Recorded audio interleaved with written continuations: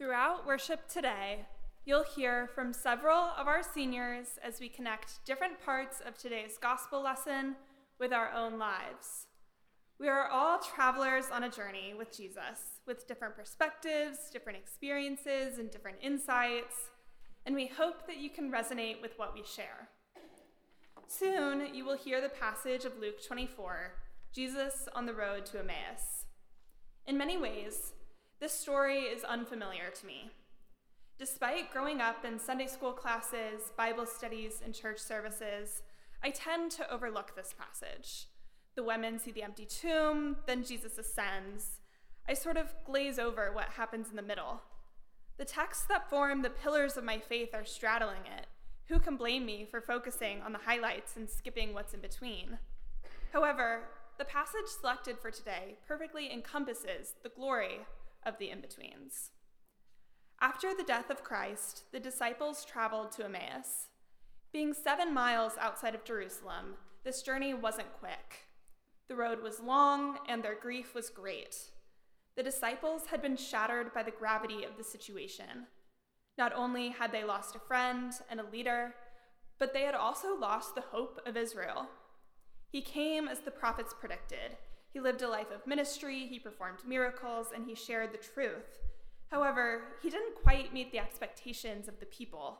They wanted victory, politically and militarily. They wanted freedom and an end to the oppression of empires. However, Jesus dies on a cross before any of that could happen in the way that they pictured it. They were on the road, walking and grieving. To put it biblically, they were in their valley under the shadow of death. However, along this road, they encounter a stranger. In the text, it is written, Jesus himself arrived and joined them on their journey. They were prevented from recognizing him. He questioned them, asked them about what had transpired earlier, and listened to them as they described what had happened. He corrected them when they didn't see the truth of the resurrection, that it wasn't just about saving Israel, but saving everyone. He didn't win some political battle. He defeated death.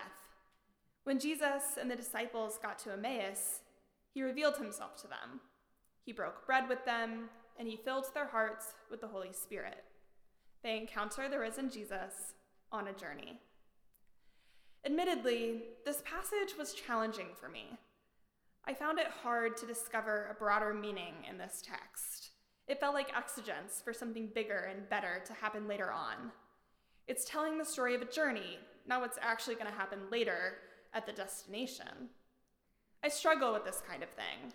I'm ready for the end to come, the finished product, or the mountaintop view. I like looking out at the mountains, resting at the top, and seeing the vista. I only remember either the really hard parts or the view. What's in between gets lost in the shuffle. I find this especially true of my faith. I have a tendency to only see God at the mountaintop moment or when I'm in my deepest valley. I struggle to see God in between those moments. That's where I find the glory of this passage. Jesus has just left the tomb empty. He's about to ascend to heaven. What's the purpose of what's in the middle? Here, Jesus reminds us that he's right in front of us, but he reveals himself in his own time. He shows his face at the end of the disciples' journey, but indicates that he was there every step of the way. On the journey, the disciples get to see something holy. In Luke 24, I am reminded to look for holy moments, even if they aren't a mountain or a valley. I see holiness when I get to share my faith with others. This past summer, I was a camp counselor. I felt God's presence so strongly when I was able to share with my campers the truth of the gospel. I had just finished The Making of Biblical Womanhood by Beth Allison Barr, a book about the history of Christian women and the faults of the church as an institution were weighing heavily on my heart. It was so special to me to be able to tell those girls that Jesus loves you and has a place for you to speak and to be heard, no matter what. It felt like everything was set in place for me to be there, to tell them that, and to remind myself of that truth. It felt divine for me to share the convictions of my faith with my campers. I find God when I get to share God with others.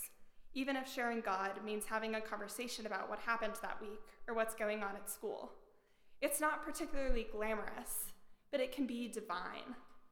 Encountering the risen Jesus means looking for Jesus in the in-between moments, in the little ways he reveals himself to us. Recently, for me, encountering Jesus has meant smelling the freshly blooming honeysuckle in my yard, listening to old playlists that I made last summer, and spending time with my friends. I'm in the in-between stages of my faith. I'm not on a mountain or in a valley, but Jesus continues to remind me that he's there all along. This is what it means to walk by faith and not by sight, to trust God, even if how God appears is different than what we're expecting. After all, isn't that what happened to the disciples on the road to Emmaus? Thank you.